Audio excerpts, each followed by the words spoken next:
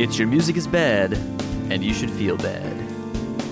I'm your host, Matt Lee. This week, not sure who should feel bad, because, look, podcasts don't always have to have a topic or a theme or a thing we agreed to talk about in advance.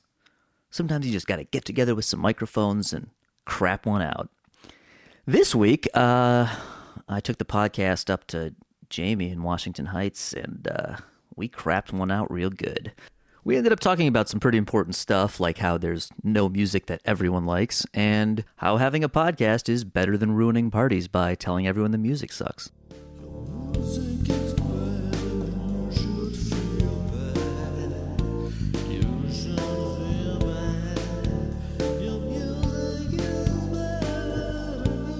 Let's just, I hit record. It's got 3 hours of time on it, which I'm sure we won't need. But yeah, let's just, you said you got some questions or some stuff you want to talk about. So let's maybe start with that and see where we go. Welcome to my apartment, Matt. Thank you, Jamie. It is lovely to be here.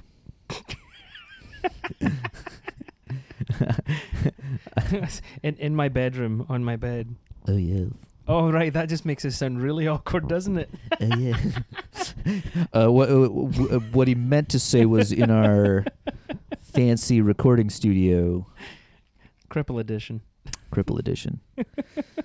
Yeah. So should we briefly mention? So Jamie is currently recovering. Yeah, I got in a fight over a Big Mac. Oh yeah, I don't like that joke actually, but it's sad. I was coming home from a recording session, or a recording writing session, and as you do, you come home in the wee hours of the morning. And I was coming from downtown, from the studio, and then I forgot that my fiance had cooked dinner, so it's that time where it's like all right, it's been 3 months. I'm going to go have a McDonald's. And then some drunk guy came up to me who is like half my height, clearly with a complex, and decided that we were going to do this. Really? Yeah. Wow. So I hit the guy and then proceeded to, once he went down to the floor, try and order my sandwich. Not a good idea. So he got, long story short, he got me. Now I have like 7 pins in a plate. So I'm crippled, guys. I'll walk again in January. Yeah, you'll be back. So Matt visited me. Now we're doing the podcast. Yes. So I had questions for you. There's a lot of things that you get up to in your music life. Mm-hmm. And, one of the things that you always attend is NAMM and then also Prog Power. And one of the things that I saw you commenting on Facebook was about Prog Power and just, a bunch of expletives and exclamation points like pricing. Okay, so I cannot tell the complete story right now. Okay. Because I pissed some people off, and that's always a good thing. I mean, it almost turned into like a thing that would have been a major podcast deal. But because, oh man, I'm trying to figure. Well, I can always edit this later, so I could just tell you the whole fucking story and edit it down to whatever I want. A simplified version. I really want to tell you the real story. I'm sure you're going to over drinks later. Right, but I'm trying to decide what I shouldn't say on the podcast. I was basically complaining about the price of the Prog Power. Started out as a 2-day festival, Friday and Saturday, and gradually expanded to encompass Thursday and Wednesday as like pre-show events, which would started off with sort of lesser known bands, like too new to get the main show, but still in the right style of music that people would want to hear them. Right. And well, I mean, it's pretty much like a Comic-Con sense of progressive music, in the sense that you not only hear bands perform, but there are probably booths to meet them and get signings and things like that. There are signings. There's a merch room. Did they bring guitars there as well to like feature for the guitarist people, or is it more just no, about it's not the music? Quite. Yeah, not quite that level, but there's like a vendor room, which is not quite as pumping as it used to be because less people buy CDs and stuff. Right. But there's still a bunch of booths in there with like record, either stores that sell metal stuff, or in some cases like Inside Out Music, like record labels who specifically do prog or metal stuff will actually have somebody there with merch and CDs and stuff. Right. So it's now officially all 4 days. They finally did a deal where the promoter Glenn worked with the promoters of the Wednesday and Thursday nights, Milton and Nathan. The Wednesday and Thursday are one ticket now. So you can buy a 2-day pass for Wednesday and Thursday, or you can buy a Friday and Saturday. Unfortunately, I was hoping when they announced that Wednesday and Thursday would be officially under the idea is that they all now happen in the main room at this venue. This venue has a couple other rooms, so sometimes Wednesday or Thursday would take place in one of those. Right. But now, since they made it all related, they can use the main room for all 4 nights, and it's a nicer stage and bigger room and more space and shit. So all that spandex under one roof. So the first 2 nights are now about $120 plus, Ticketmaster stuff. So it's about $140, but that's not unreasonable when you look at it. I basically, my expletive Facebook reactions were partially because it's the combination of Wednesday and Thursday used to be between like $20 and $50 or $60 depending on the lineup. Right. So at most maybe like $80 combined, and there's usually at least one of those nights where I was unenthusiastic about the lineup at some point. Yes, you'd probably sack the stuff off and not really watch all of it anyhow. Right. But so a lot of the times it comes down to how many of my friends are going to that particular show. Mm-hmm. Do I want to go there? Or are there people to hang out with, so I just won't go, because I've done that too. I mean, they announced the lineup well before anyhow, right? So you can research. Right. So what happened was I had just gotten my confirmation for my gold badge for the Friday and Saturday. Ooh, they call it a gold badge. Yeah. Well, gold badge is a thing where like... Does Kanye go? No. It's a way to, since the early days of the festival, a way for the promoter to get money in advance. Right. There's backing? Right. It's so certain people, and it's a limited number of them. So if you've been on board, you still have access. But if you don't go, like, you can lose your place on the list. And there's a few special perks and like early entry to stuff and all that. So there's some stuff. And we talked in more detail on this. There's an episode from Prague Power that we did, and we talk a little bit about the history of it. So there's more cool. there. But basically what happened, I was like so shocked because I was like, I just got I paid for that thing, and then I had spent all the rest of my money because it's like November and it's Black Friday and like holiday sales, and so it's just like a good time of year to buy all your stuff. Yeah. So I had spent all this money, and I was basically like in my now I just don't spend any more money for like the rest of December mode. And then I woke up one day and it was like, oh right, these tickets are on sale. Oh man, they're selling out fast for the first 2 nights. I better get my tickets. And then I was like, $120 plus fees and shit. $140 for the first 2 nights, which I was alone not super thrilled about the lineup. So then the second night would be how much on top of that? Well, the first 2 now would be $140, and then the public price for the other 2 is probably about the same. It's probably about the same price now for the first 2 nights as it is for the. So now it's $280 bloody dollars. Right. So the Wacken Festival is less than that. Right. Well, okay, but here's the thing: you do have to consider that it's always been a festival that is so specific that it requires more funding to make it happen. Because it's a smaller, close-knit thing. It had opportunities to grow. It's like the hipster genre, basically. Well, kind of, but it's instead of hipster, it's prog, right? It's just it's a niche, right? It's prog people. They're gonna get bands. There's always some exclusives, some bands that you can't see anywhere else because they haven't played in the States before, right? And that used to be a super big deal. But the thing is, Now it's more like, partially because of the festival, so a lot of the bands that started off as exclusives now do regularly tour in the U.S.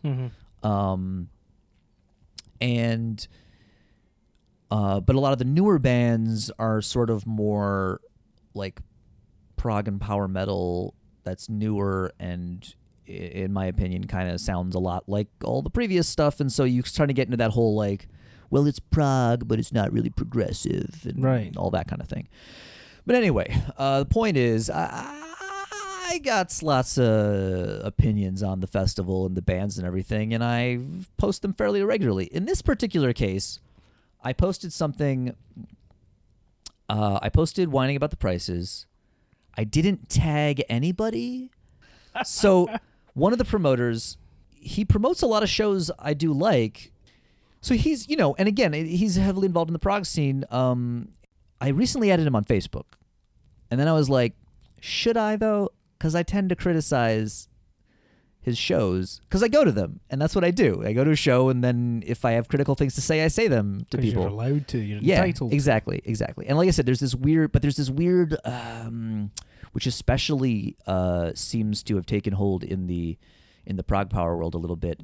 The idea that criticizing music is, you have to be very, very careful, very, very specific about how you say things so you don't hurt anybody's feelings, and so that it's very clear that it's your opinion. But the thing is, there's multiple problems with that. One is that the whole like, well, it's your opinion. Like, yeah, music is subjective, but there's also objective elements. So you're always stating some combination of your opinion versus your informed opinion, hopefully, versus your musical knowledge. That can be verified because the notes in the music, you can write them down and they mean the same thing to other people. And, there's certain things that there's reason to discuss music, right? So like if it was all just like everyone's opinion was completely separate and unrelated and in a void, then sure, we could all just be like, well, it doesn't matter what anybody thinks about it because it's all our opinions and let's not even talk about it. And that would be nice, but that's not the world we live in. And it's also based upon marketability. And right. That's the whole point. And the reason I think we need to talk about music more and we need to be more critical is because a lot of this weird atmosphere of let's not say bad things about it because, somebody likes that and somebody makes it and they're passionate about it. And so you shouldn't ever say anything bad about it. And the problem is that's also like the same argument that people use to justify the terrible pop music that everybody listens to. And it's also why it's so popular is because it's so like bland and inoffensive, right? So the point is that like half the reason we have this podcast is so we can be like, it's cool. You can not like music and somebody else can like it and they can still enjoy it and it's fine. Like they don't have to listen, they don't have to agree with me. They don't have to stop liking Fred Durst it. Is my hero. Yeah, like they don't like not. Some people really like Limp Bizkit and some people are there's like a new thing now where some people are genuinely like, say what you want about Limp Bizkit, but like they got a lot of people into heavy music in the 90s. Like, yeah, they got a lot of people into really bad heavy music. And well, I mean, like Limp Bizkit, I mean, I wouldn't sit and listen to an album, but if someone randomly in a bar put on break stuff, I'd just be like, hey, it's that song that I used to listen to. I like this. This is cool. I wouldn't put it on repeat like most of the albums now that I have like daily going on through my apartment. Yeah. But, I like that and like Korn. I like listening to Korn and some of the stuff they've done.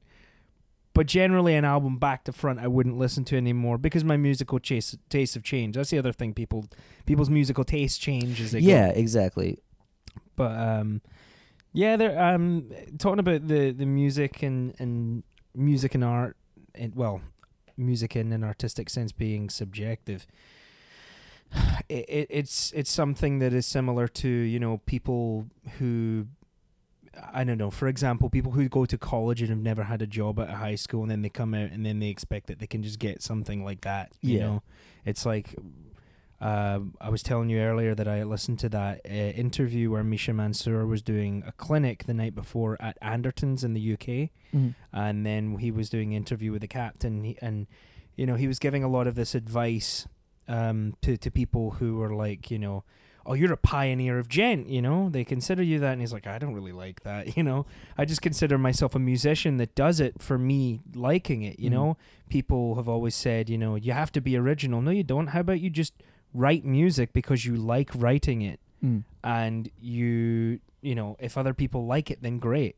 One of my icons, Josh Homme, and Trent Reznor as well, for example, they've always said that it's like, you write it for yourself, and if people like it, hopefully you can make a living off of it, and you're just kind of lucky or blessed or whatever you consider your stars to be, as far as that goes. So he was talking about, just writing the music for the sake of like writing it because you enjoy it, right? And then of course, as I was saying before, Trent Reznor and Josh Homme, the same thing. Like it's just cool that you have people that really enjoy your music. Yeah. Of course, realistically, you want to try and fall under the confines of, yes, your music is original and people enjoy it because of that, and it's like something special and unique. Yeah. But generally speaking, you just kind of have to tend to not give a crap about what people say. If it's like an overtly, terrible thing, like if you could, let's just take Fred Durst, for example.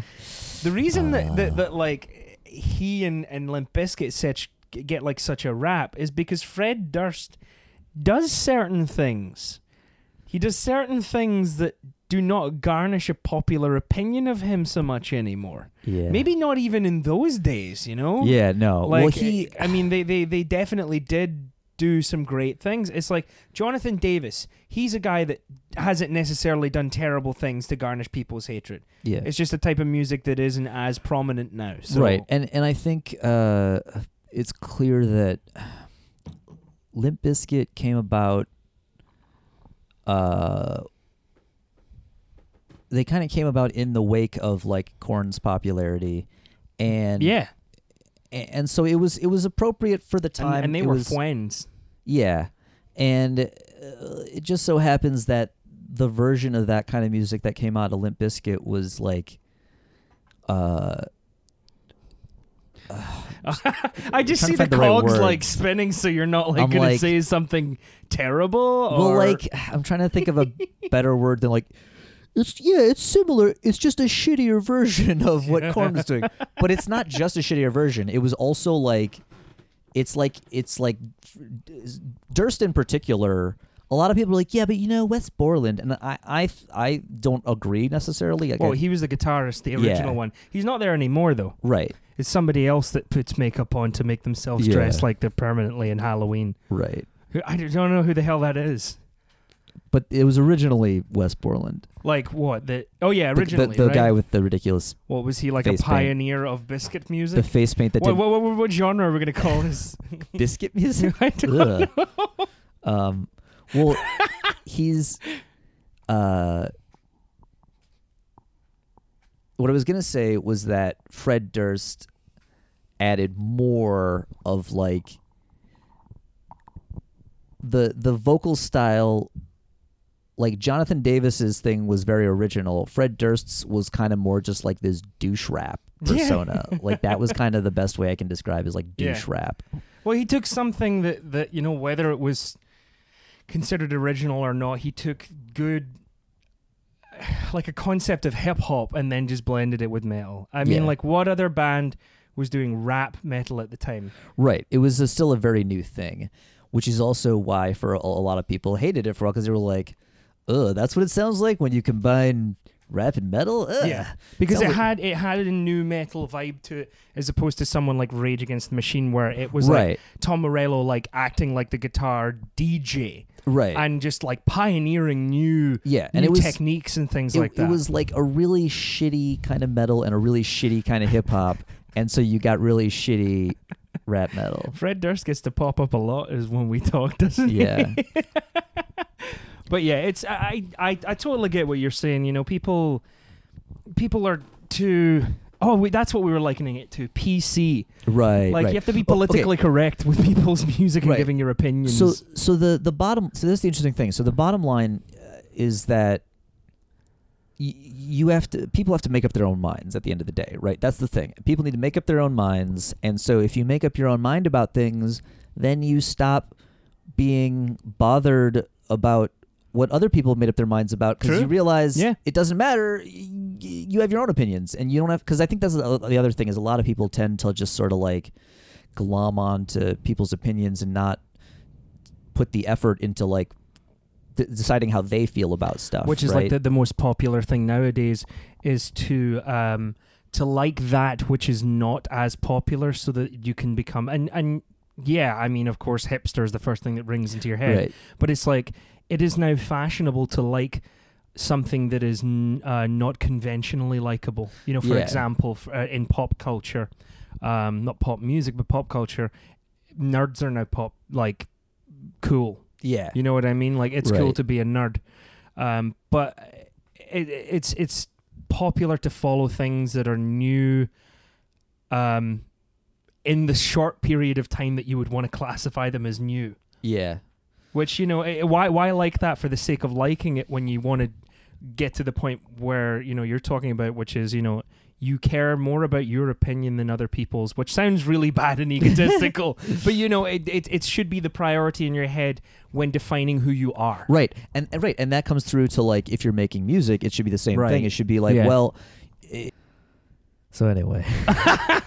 no more of it like Fred Durst. Yeah. Enough about Fred Durst. But yeah, I think that, I mean, if you look at it this way, music is going to be criticized or critiqued by people, and then people are going to complain about it. Yeah. And as the world becomes more, you know, there's always going to be people as music becomes more acceptable. Because, I mean, consider the fact that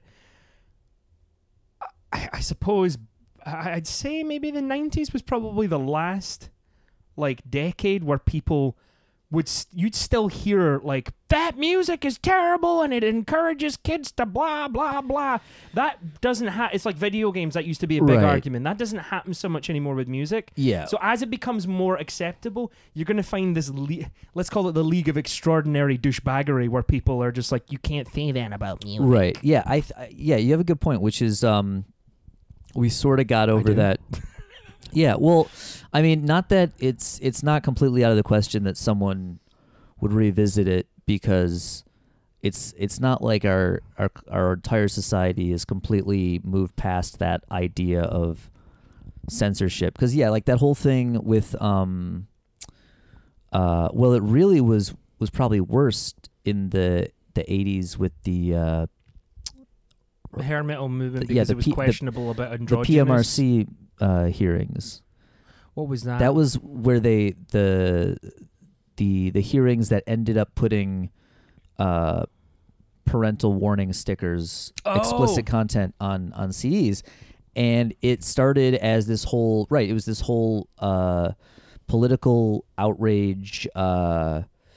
Like Tipper Gore, I think, was at the forefront of it, and it was all this like, oh, they're talking about because everything in the 80s, all the metal was like, you mean we can stop being subtle about this shit?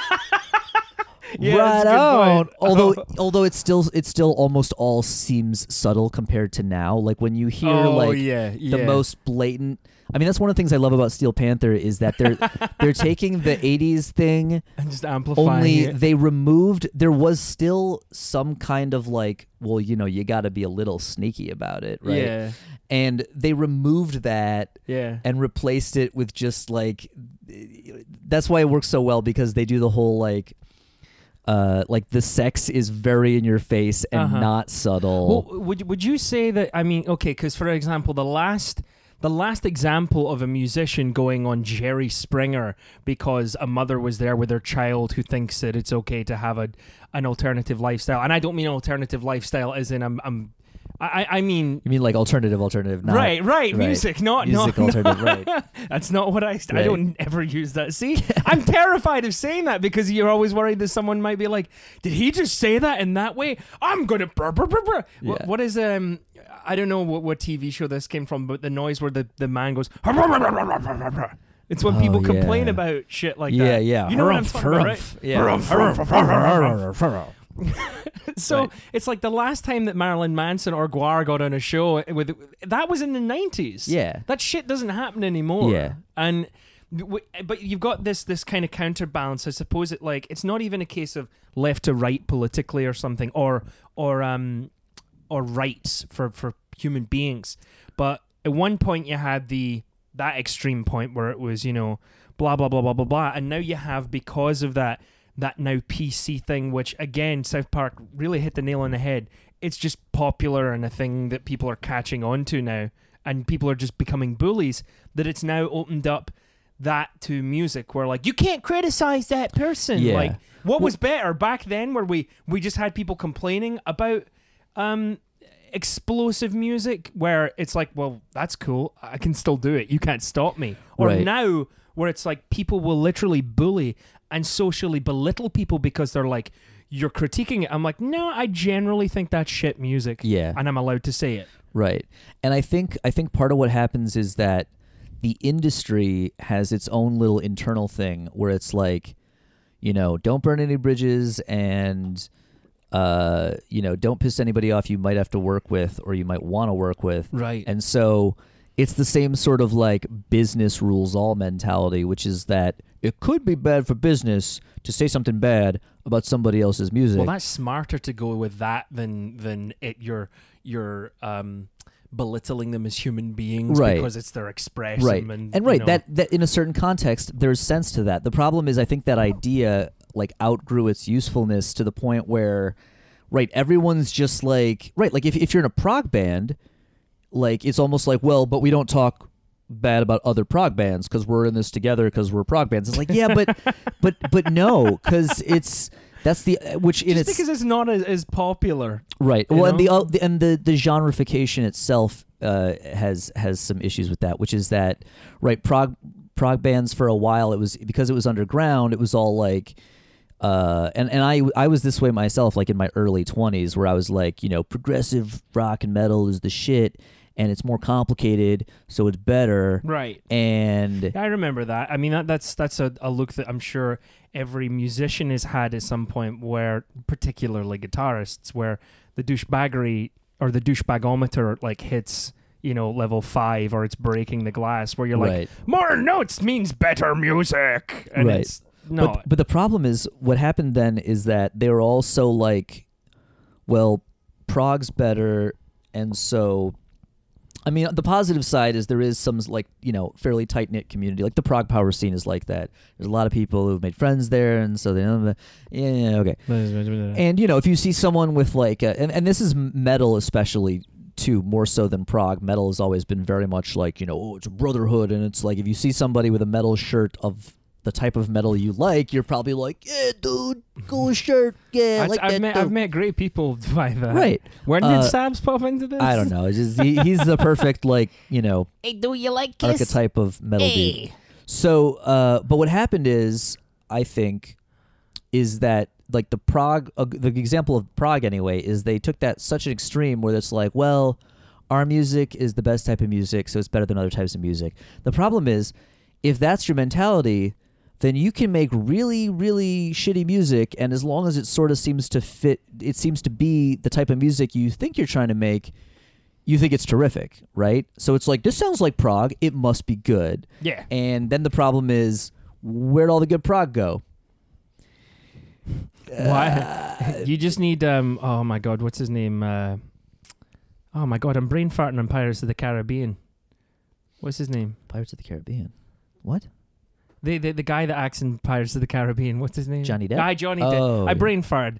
You need Johnny Depp to be why is the prog always gone? Yeah. I think that'd be a great t-shirt. Yeah. Have Johnny Depp's face on it. Yeah. Why is the prog always gone? Copyright. No one do that. Someone make a meme. Someone. Yeah, yeah.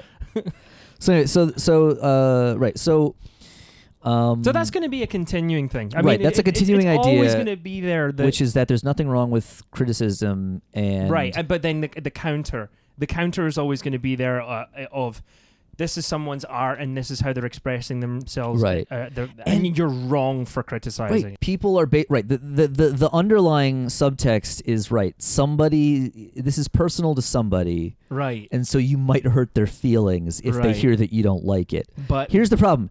If you're a musician or an artist, yeah, part of your job is to accept the fact that not everyone will like your stuff. Right. Because this is another important idea that it seems obvious. Or you should just write your music for other people.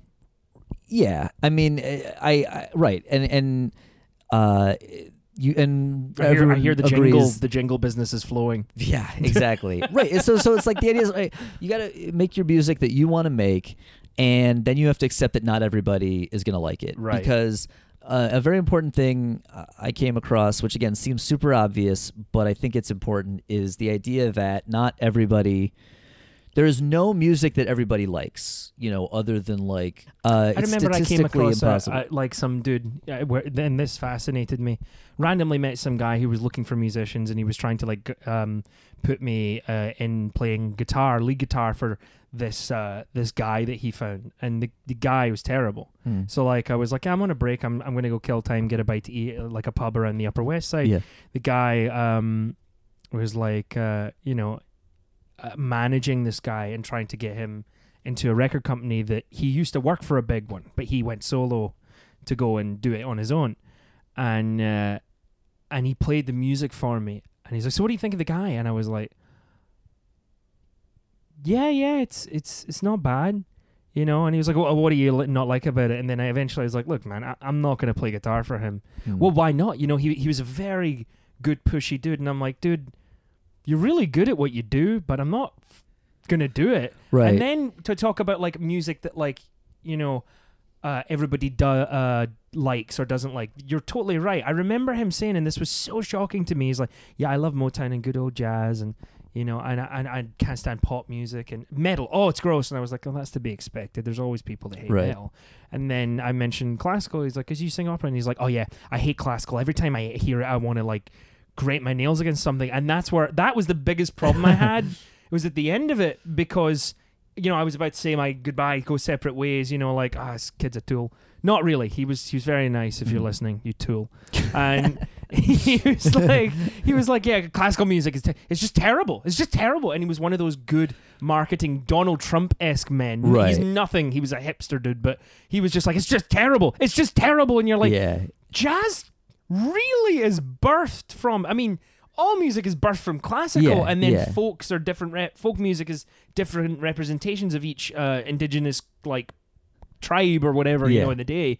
But like, I was like, shit, man, and it brought me to that realization that some people just don't like classical music, and I had that like burning like sense of how fucking dare you not like classical music. And it's also one of those things where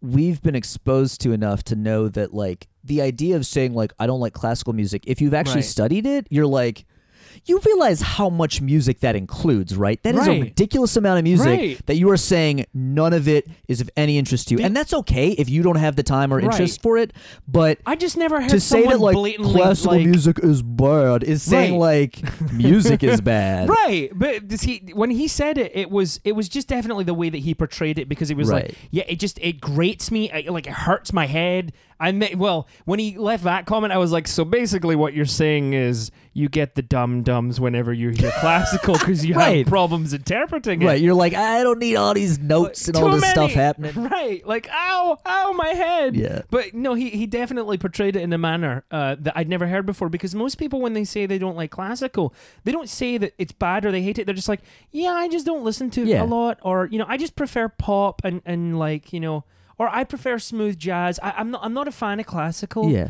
It sounds a lot like very busy to me. That's why when I explain like to some people that don't like metal, like there are some forms of metal you'll like, and they're like, no, what do you mean? And I'm like, well, you like classical music. There's quite a few, bands or artists that compose metal music where it's basically just taking the busyness, if you want to say, because not all classical music's busy, but most of it is. And then you're putting it in a different composition with different instruments. Yeah. And that's, it's funny because actually metal is a great comparison, especially with how many, how varied it's gotten now, especially because I mean, I remember people in like college or whatever. Yeah, same deal where people make the weirdest assumptions too. Like I remember, like now, extreme vocals are fairly common. I like that you call them extreme vocals, Yeah. by the way, because a lot of the people who say, sing this with me, it's like, Yeah. I don't have a problem with it. I kind of go, no, that's not right. You're not singing. Yeah. I like that. Extreme right. vocals. I'm going to steal that. And it's like, because it's not always growls, it's not always screams. Right. You can try. There's the pig squeal it's noise. technically not accurate to call it death metal vocals or black, because it's like, Right. again, it's across so many different types of metal now that people use extreme vocals, and so similar to that. So it's like, some people will just be like, "Oh, metal, that's just with all the screaming, right?" And it's Yeah. like, no, in Yeah. fact, It's that really didn't catch on that much until the 90s, right. and it's only now that it's like a super common part Did of you metal. ever listen to At the Gates? They were in the A little bit, yeah, right. yeah. Slaughter of the Soul was the first song that I'd ever heard that was truly metal. Next to, that was like metalcore. That was like It was some of the birth it was of the metalcore. it was the death metal that metalcore was most influenced by. Right, exactly. Yeah. Because I mean, that next to what else I was listening to at 16, that was like my, and I'm not talking about metal that is like, in those days where I would listen to like Korn, Marilyn Manson, and Linkin Park, Yeah. because they all kind of just went into, that was the music you listened to. This was 11 years ago. Yeah. And so, I would listen to like Cradle of Filth alongside At the Gates and Arch Enemy. And this is when Arch Enemy essentially were, about putting on the paint and dressing up with the spikes next to Cradle of Filth. Now, even let's just say like the last few years of Angela Gossow, they weren't about that. Yeah. It was about the music. Yeah. And I'm not saying that they were posers earlier on. It was just a thing that people did, so good for them, and it was great. But people are very defensive about, they need to like prerequisite to you. Metal. I'm just not into that screamy stuff. And when they say that, like you were saying before, you're like, it's like when you talk to people about classical. If you were to like hum Ode to Joy by Beethoven, Yeah. or like, something like For Elise, people are like, oh, I know that song, it's cool. And you're like, yeah, I'm not trying to get you to listen to Bella Bartok immediately, Yeah.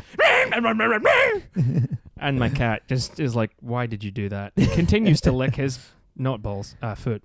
But, it's, I mean, I get that. I mean, like I always say that there's something that I want to, you should always, I guess, be able to in your own mind be like, I know I have goals and career goals in music, but Yeah. what are my mission goals? And I've always kind of like driven towards, I want to create an appreciation and understanding, mainly more understanding of all genres, despite the preconceived notions of the genre etiquette.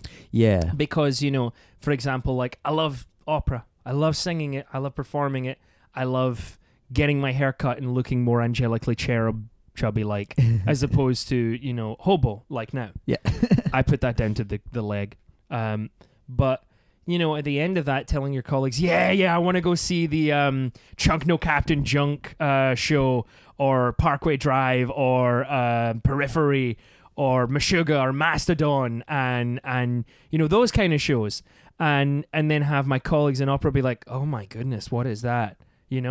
Or, so where have you been performing? Have you been studying with like the grind of opera that is disgusting? And then to turn around to people who like, they like pop music or let's just say contemporary. Let's just put rock all in that one vein. Yeah. And then be like, yeah, I'm going to go do this performance, or like back in the day, oh yeah, I'm going to Carnegie Hall. Do you want to come buy tickets and blah, blah, blah. And then have people that are just not as versed in like all of it, or have an understanding as opposed to appreciation. Yeah. Be like, oh, that's bollocks. That's a load of shit. I realize in that mission statement that I have for myself to try and send that message out into the ether throughout my life musically. Yeah. It's going to be more of the understanding as opposed to appreciation, because not everybody's going to like it. Right. And that's fine. Right. I just want people to understand that, it's okay rather than say that. But arguably, this kind of puts in that point that we've been driving earlier on, which is, you can't say that about somebody's music. Yes, you can. Yeah. I strive to get people to understand it, only because there's been such hate for certain types of music that is unfounded.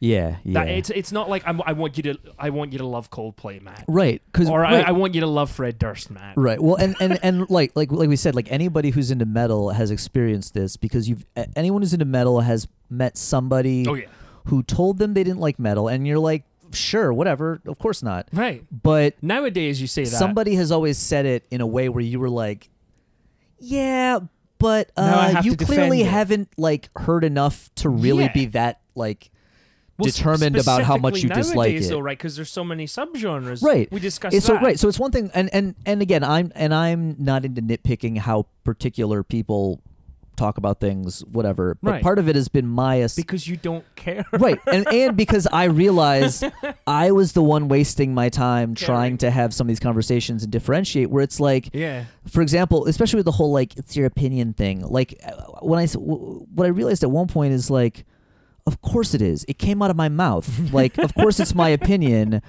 Regardless of how I As state opposed it. to a fact, this morning I got up, drank a coffee, and took a shit. So if it's really just a matter of me saying like, in my opinion, then like I could do that. But then I'm just wasting my time saying in my opinion all the time, just to make people like more open to listening to the ideas I'm trying to get across.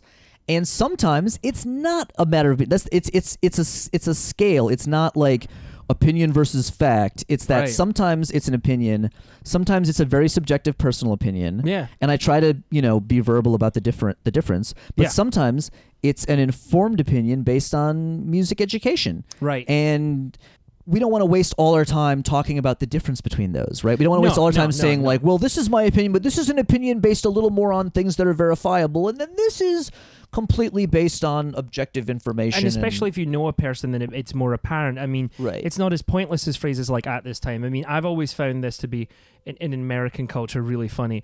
Like phrases like at this time, for example, like on a plane, at this time, we're experiencing technical difficulties on the flight. Meanwhile, all you hear in the background is and then it's like, at this time we ask that you put on your oxygen. No shit. When else were you going to answer like, in about 15 minutes you'll be wanting to put on your oxygen vest. At this time, like it's not.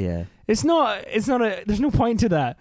So that small amount of time that you've taken to say at this time really could have been better spent. You know, if you add up all the times in your life you said at this time, I'm sure it's part of the spiel and they have no choice, the shtick, but like, and it's probably just, a colloquial, polite way to say it, as opposed to other languages like in Spanish or French where there's a polite way to say something. In English, it's right. But it's not like that professional, where you have to say, in my opinion. Right. Generally speaking, it's like if you're comfortable around somebody, especially if talking about music, you don't have to say that. Right. And it's right. It kind of comes down to like tact and context. Yeah. Which is right. It's the same. It's why some of that makes sense. Like you don't want to just go around telling every single person you're 100% uncensored opinions on things. No. I mean, some people do. In fact, look what happened to Paula Well, Dean. you met Rich. And part of the reason he is so great to have on the podcast is that he is extremely open and vocal about his opinions. Right. And it's part of his personality, and it's the type of friends he makes. Is people you don't hang out with him, or you don't become friends with him if you're put off by people stating strong opinions all the time, right? Yeah. Right. You just but he's fine with like filtering that through his personality. I've always been more of a like, well, look, if you don't like, you clearly. I try to feel out whether somebody gives a shit, right? I don't, and this is the thing I was going to mention. You always have a friend like that, though. I have friends like that, and I love them. Exactly, and sometimes I'll be that friend, but I in certain contexts, you know what I'm saying? Like you're not in my group of friends, right? No. Well, but it's because I'm my thing is that, and I was trying to find the way to like say this on the podcast. Part of the reason I have this podcast is so that I don't go to parties and ruin them with my musical opinions. So you should If definitely somebody- preface it with, just to be clear, at this time, in my opinion. Right. Like if somebody wants to have a conversation about something, or there's like a conversation going on about music, I'll jump in and say my thoughts on it. But I feel it out, and I'm not just like I literally don't go to parties and be like, oh, you're playing this song by The Weeknd? I don't understand why everyone thinks he's so great. Allow me to elaborate more on how overrated The Weeknd is. I'm not like going to parties and ruining them, and like I understand social context, and so Yeah, I mean, and again, the bottom line especially is, if you want to be friends with those Right, people or have further right. conversations with them. right, and I don't need everybody to know my opinion, and I don't need everybody to know that it's better than theirs or whatever. Like it's not, Which it clearly is. which it clearly is. But I understand not everybody Oh, needs God. to be told that. So speaking of opinions, Yes. I'm gonna start with a nicer one and then fade into the other. What's your you like Periphery? You've talked to me about them well, before. You prefer them without the singer. I know that we got that. right. But I like the first album. And ditto. I'm surprised that not more people also like the first album more, because we discussed before, in short, that in that Misha Mansour interview Mhm. with the captain from Anderton's UK on YouTube, check it out.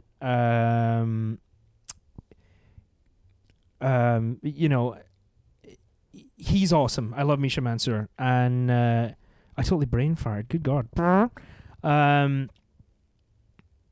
Yeah, I brain farted, dude. Oh, is this something about like the more accessible? Oh yeah. Songs. It was about edit. It was about how like Alpha, the album, Yeah. which was a 2015 release, and then Omega was as well, I guess. People find that more accessible, but I find the first one like a lot more accessible because I don't know, I appreciate them for their the guitar. Really, I appreciate them for their song structure, not their vocals, which is weird as primarily as a vocalist. But it doesn't mean I'm dogging Spencer. I love the vocalist. He's Yeah. awesome. I just care more about the other instruments in that particular band. Yeah. And as he said, the last album he was like thinking more as a composing with room for vocals, as opposed to, here I wrote this album in my basement. We're at the Yeah. end of it. Now just write vocals so for just it. sing wherever you want Yeah. or wherever you can. Good luck. So Yeah. I mean, you were saying you also preferred the first album. Like, what Yeah. are you thinking about the latter Well, ones? I mean, part of it is that I honestly think. I'm glad that there's a Periphery because it is kind of getting this whole new, younger kind of proggy audience. Right. But Well, would you consider them proggy? well, my initial response to Periphery, Periphery, and like listen up. hearing about Periphery was pretty much when I heard about Djent. That was the Right. thing. And my whole thing with Djent was like, this is just like a certain kind of prog metal. Like it's just a Yeah. more Meshuggah-y prog metal. Yeah. Why does it need a new name? Mm-hmm. And then I realized as it went on, and I listened to more Djent bands, that actually they weren't that progressive because only a handful of bands were like progressive Djenty, but then there were these Djent bands that were just Djent, and they just kind of like followed a formula and weren't actually progressive in any way, not even in the sort of like reduced sort of Right. quote unquote prog way. Yeah. And so then I was like, oh, okay, this is never mind. Because at first I was just like, it's an unnecessary genre. It's just a different kind of prog. But then I was like, oh, no. Because a few of the bands are kind of proggy, but most of them just kind of went with this like.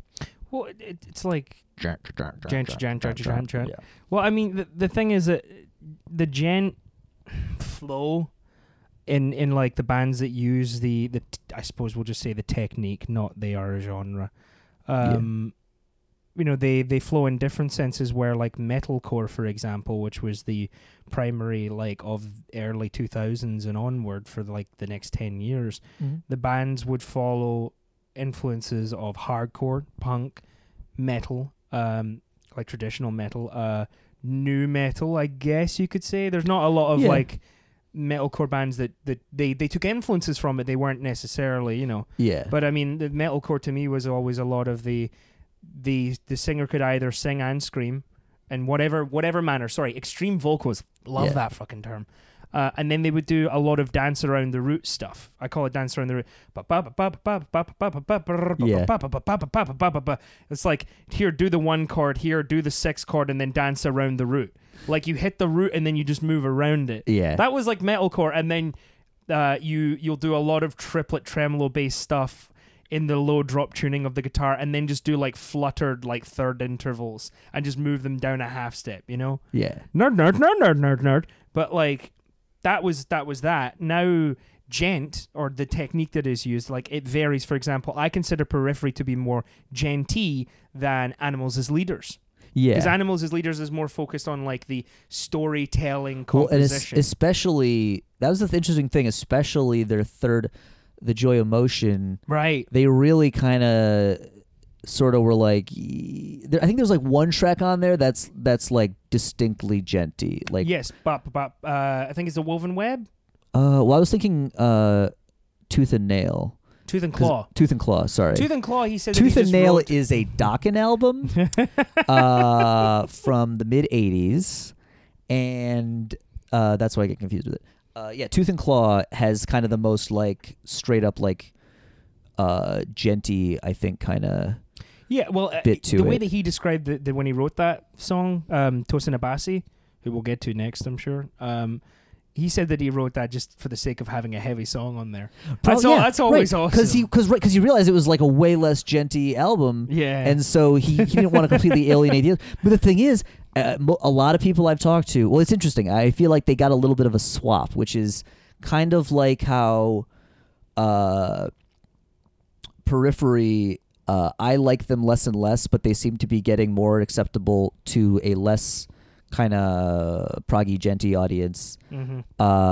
Like you said in that interview, he was even saying how they're writing kind of more accessible songs, and Animals as Leaders, kind of the similar thing where like I think the first album wasn't really djent, or it wasn't trying to be djent. No. It had djent elements, but then the second album, a lot of people were like, the second one got really djenty, and I don't know, I don't think I have the second one, but from what I've heard of it, that seems true. Like there's a lot of djenty stuff on the second one, and then the third one kind of is just instrumental guitar music. Well, I mean, consider this. You were talking about Queensryche to me before, because I don't know enough about them. Yeah. You always try and give your music listening the 3 chances. Yeah. As I say, just to like, well, I don't like this. Oh, I like it more. Oh no, I like it more.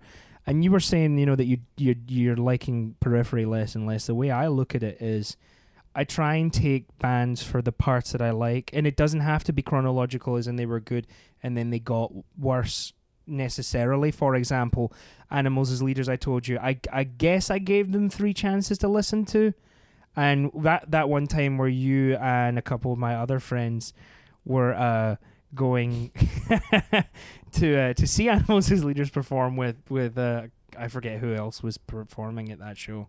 Devin Townsend. And that I put on The Joy of Motion like for a week straight and listened to it like back to front constantly. I was like, this is amazing, and then I tried to go back a bit more, and maybe it was the production value that did it for me, like, as well. Yeah, I mean, just didn't like. I don't necessarily like Animals as Leaders' earlier stuff as opposed to Periphery, where I like their original stuff, but I take Periphery as a band from what I like of them.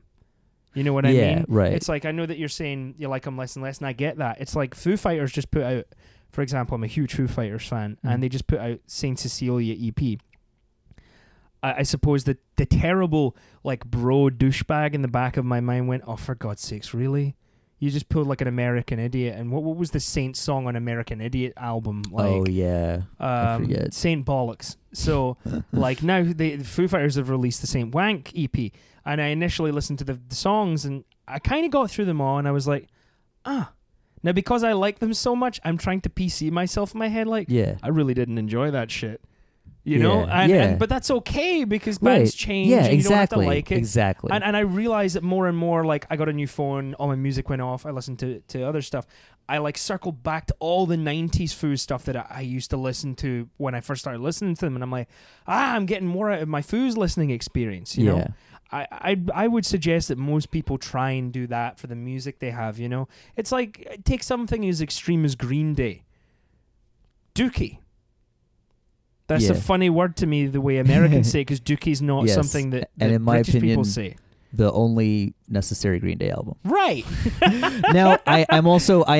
biased because that was the one that I listened. I was like 13 or 14 or whatever, or maybe a little older than that.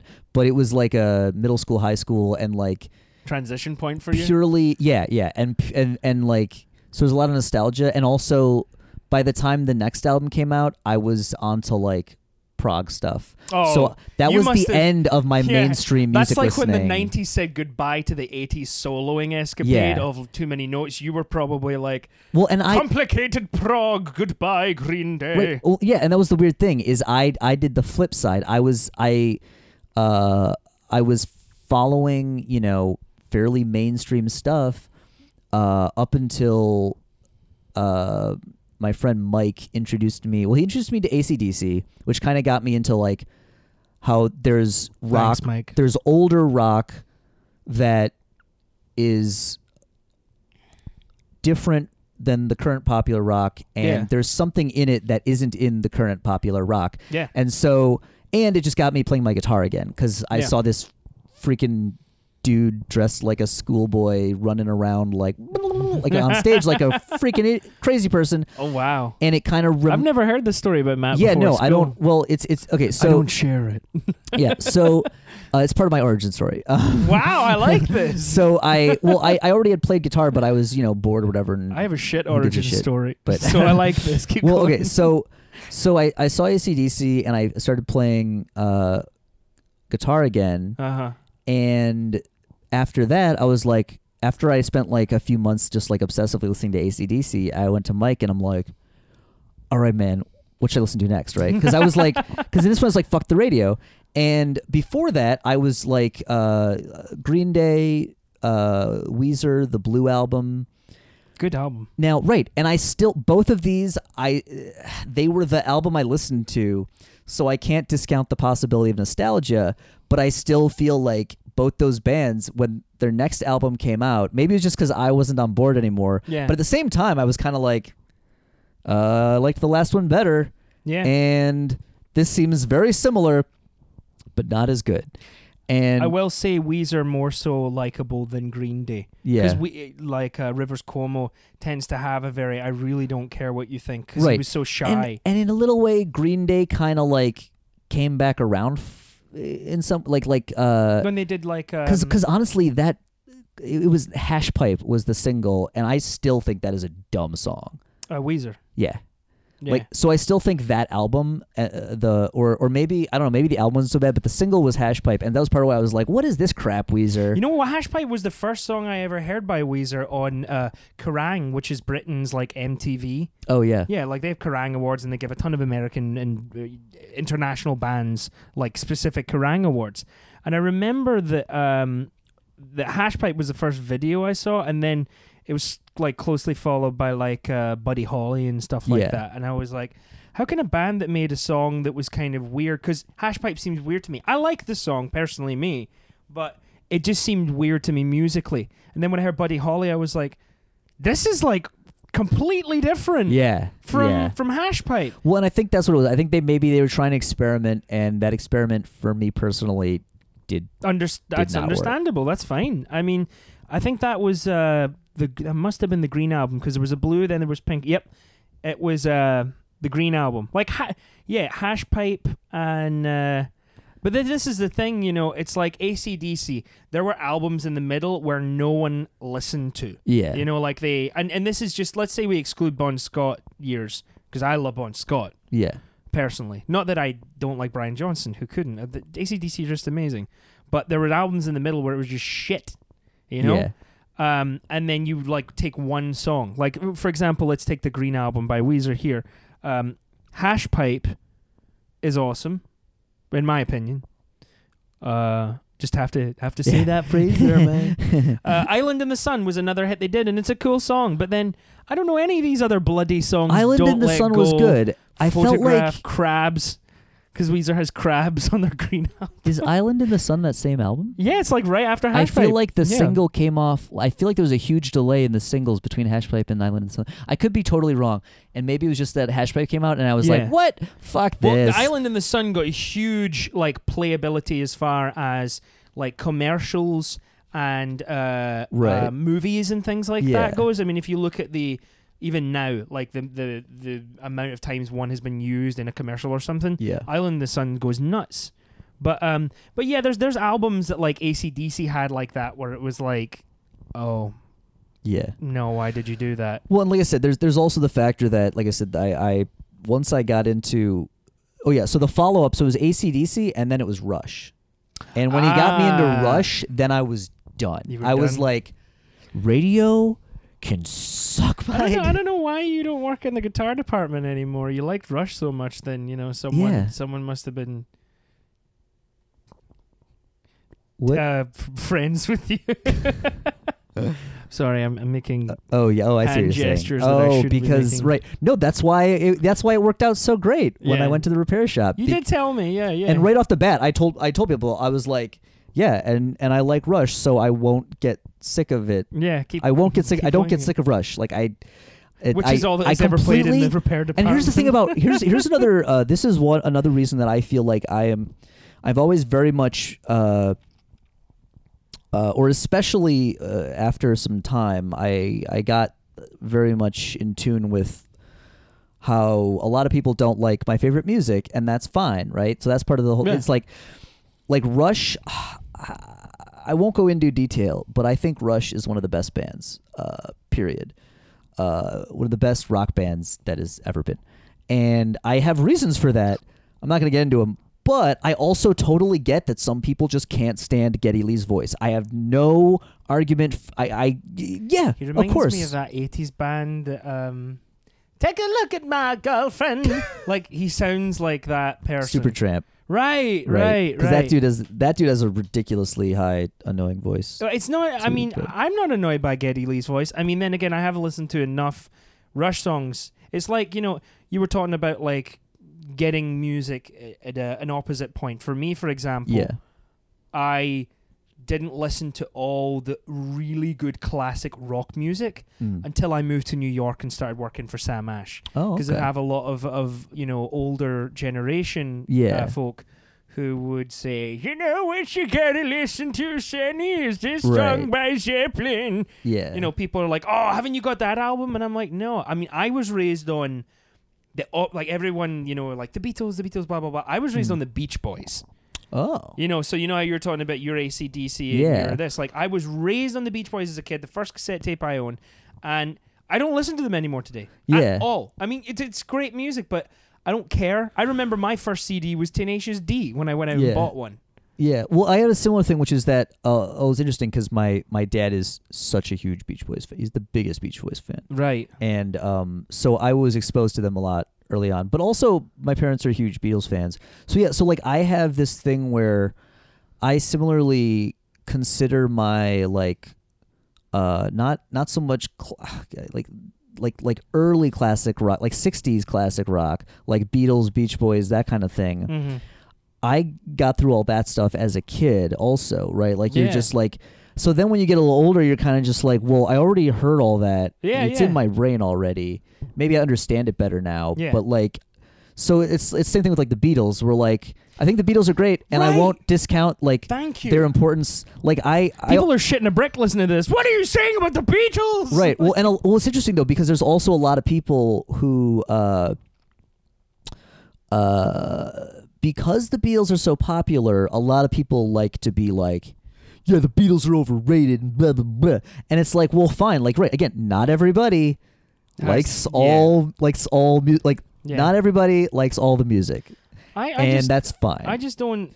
But you can't really get around the Beatles' influence, No, right? you cannot. And Or like Black Sabbath, for and example. I personally genuinely do like the Beatles, to be clear, but I listened to so much of them as a kid Right. that when I got older, like I've come back around and revisited stuff sometimes, and obviously I didn't listen to all of it as a kid, and I wasn't like, I wasn't like a little kid going like, well, but which is your favorite side of the White Album? Because 'cause I didn't even know which one the fucking White Album people was, still right? have those conversations today, and it just Yeah, well, whatever. I'm unfortunately biased in the sense that I lived in Liverpool for 7 years. Oh, So like Beatles mania to me was the most comical thing. oh yeah. It like I would cycle up from like Liverpool's big. I mean, there's a lot of areas, and I would go to a place called Wilton, and I would go from my area of Childwall, and I'd cycle up there and I'd go past Strawberry Fields.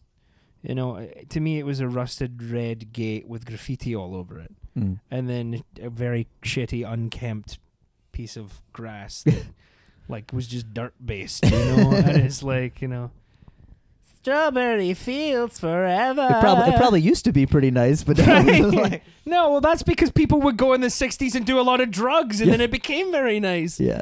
I don't know. I have no idea. don't But it's funny to me because like you would see around Liverpool, all over Liverpool, and there was only one of them. So it'd be funny when you see it, you go, oh, there it is, the Magical Mystery Tour bus. Yeah. And this thing is straight out of the bloody 60s. It's a rainbow-coloured bus with lots of Asian people taking pictures on it. So like I remember one time I was going past there and people were like crowding off of it, and I was like, oh, I have to get off my bike because this is a hill. Ugh, and there's people in the way. Ugh. Fuck you, the Beatles. Like, and I got off, and then the people were like, oh, a picture, and I'm like, yeah, sure, no problem. Like, people would want to take a picture with you, and I would always make sure I'd move over enough, like, so that, like, even if I was just going past, not taking a picture, because I only ever happened once, so that you could just see, like, the graffitis of, like, tits and stuff like that. Like, look at the historical, like, relevance. But the Beatles for me is like, I don't deny their relevance in music and what they've affected people with either. However, I haven't heard them so much when I was a kid. I never really did. I think the earliest song I can remember by the Beatles wasn't by the Beatles. It was Simply Having a Wonderful Christmas Time. God. Right. Somebody Blast from the posted the other past. day, and it was a thing about how I agreed with him that's like the worst Christmas song ever written. Like, I could see or why. at least my least favorite. Right. I actually like to hear it because Well- it just brings back some great memories for me as a kid. Okay, yeah. Like, and I like the song too. I mean, I wouldn't listen to it on repeat, Right. Because it's a seasonal song. You don't, Yeah. I don't know. I mean, I personally sometimes put a Christmas album on in July while having a drink with chums just to like for a laugh. Yeah. But then again, I'll put the My Dick album on like with friends for a laugh. Well, and also my favorite Christmas album is probably the South Park Christmas album. So good. That makes sense. So many good songs. Yeah, not because of you. It just makes sense because it's It's hilarious. Yeah. And it's all the funniest jokes about the season. Like, there's like the Lonely Jew on Christmas. yeah. And there's think- Mr. Garrison's. Yeah, Merry like, fucking Christmas. Merry fucking. Oh, That's I love why that. I listened yeah. to it Merry last fucking night. Christmas. I love that one. Yeah, it was that great. and see, this is the problem. I could keep going because it's such a good album. Christmas Time in Hell. Yeah. Oh, Ashley played that too. Ashley, I think it was like a point of like I was just so tired in the night, and she started playing the Mr. Garrison song, followed by It's Christmas Time in Hell. nice. I love it. So anyway, so the part of my point was the other thing with the Beatles is like, even if like you agree that they're great and you're on board with it, at Right. some point in your life you've heard it so much Yeah. that if you meet somebody, especially if like, it's one thing when you meet like kids or adolescents who have just discovered something, right. and then you can be like, all right, well, you know what, you enjoy that, you're gonna good for you. You're gonna enjoy that. I'm glad that you get to experience It really sounds it like you're being- about to go too much tuna. It really does Right. sound like you're Yeah, about yeah. to say that. like We don't. listen, you little schmuck. No, but like, you know, like you teach kids. I used to teach kids, and you know, they want to play. They're excited about a whole lot of love or whatever, and you're like, you know, good for you. But sometimes you meet an adult Yeah, right. who's still like obsessed with how great Zeppelin is, and you're like, all right, dude, we get it, but like, chill out. Everybody knows about Zeppelin. You don't Yeah. need to like convince anybody. I I mean, I love Zeppelin, and I love playing Zeppelin songs with other musicians, and generally speaking, I mean, it's kind of people who are great musicians that you play with won't get amazed at that kind of stuff immediately. Yeah. You know? Well, it's like but it's hard. Sometimes you'll have that feeling like playing with Oliver's Revenge, for example, a cover band that I play on and off with. Like, to start playing the opening riff to Rock and Roll, that will forever be my favorite Led Zeppelin song. And like, just to pick slide and go into that part and then to sing it, just to get goosebumps. It's so much fun to do it, you know? Yeah. But I won't have it on repeat listening to it all the time, because you don't want to lose it. Yeah. Well, and it's also it can be a totally different thing when you actually like play something. Versus. Thanks for listening. If you enjoyed this episode, please subscribe on iTunes or yourmusicisbad.com.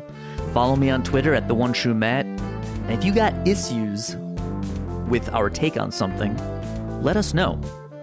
Send that shit to hatemail@yourmusicisbad.com. I will read it. It's the only email address. That's where you send stuff.